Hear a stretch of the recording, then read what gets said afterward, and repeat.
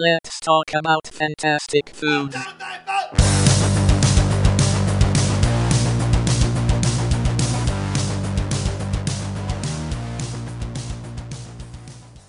What's up, guys? Welcome to my podcast, Fantastic Foods. My name is Cole. I'm here with my dad, and today we're here to talk to you guys about fries.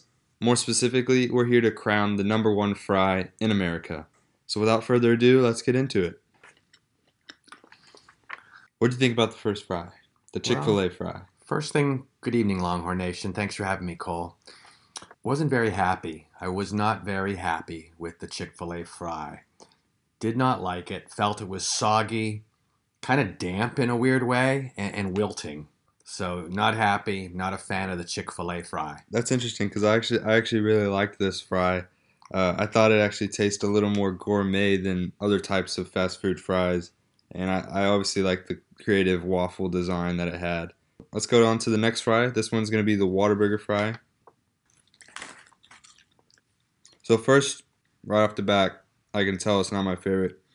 It's not salty enough in my opinion. And it actually tasted a little kind of like cardboard a little bit. And so I'm actually not very happy with this fry. What about you? Well, got to think differently on this one with you, Cole. I did like the fry. I felt it was a good fry, good flavor. Had a crispness about it. And basically a fry that reminded me of yesteryear type of fry.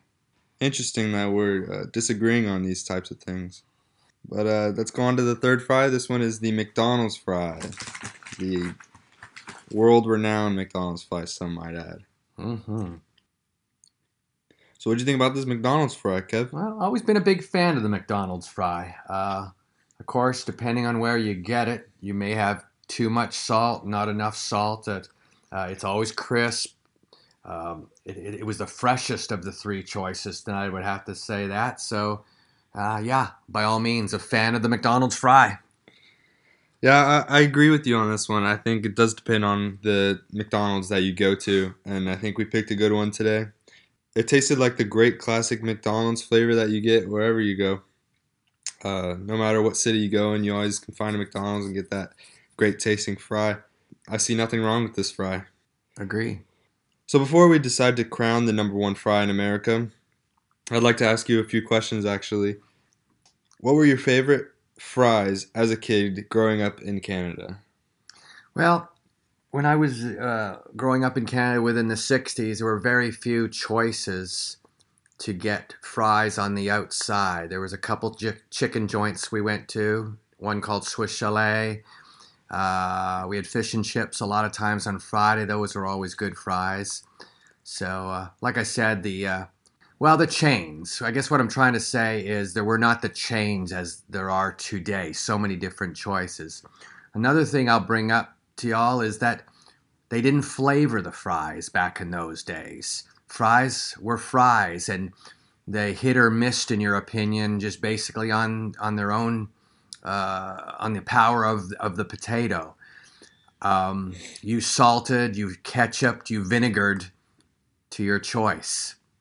Did any of the fries that we tasted tonight beat your favorite fry as a kid? I can't say any of them actually overpowered any fries as a kid. No. And your favorite was Swiss Chalet? My favorite back in those days would be a Swiss Chalet type fry, yes. And you would actually put the malt vinegar on the Swiss Chalet fry, right? By all means, malt vinegar, and if it wasn't available, just pure white vinegar. Interesting. All right, we are going to rate these three fries now and crown the champion, which will be named the best fry in America. For the Chick-fil-A fry, I rated it an 8. And I rated it a 3. For the Whataburger fry, I gave it a rating of 4. And you? I gave it an 8. An 8. Interesting. And for the McDonald's fry, I gave it a 6. And I gave it a 9. And after calculating these results, we found that the number one fry in America is McDonald's. Thanks for listening to my podcast, everybody, and happy eating. Good night, folks.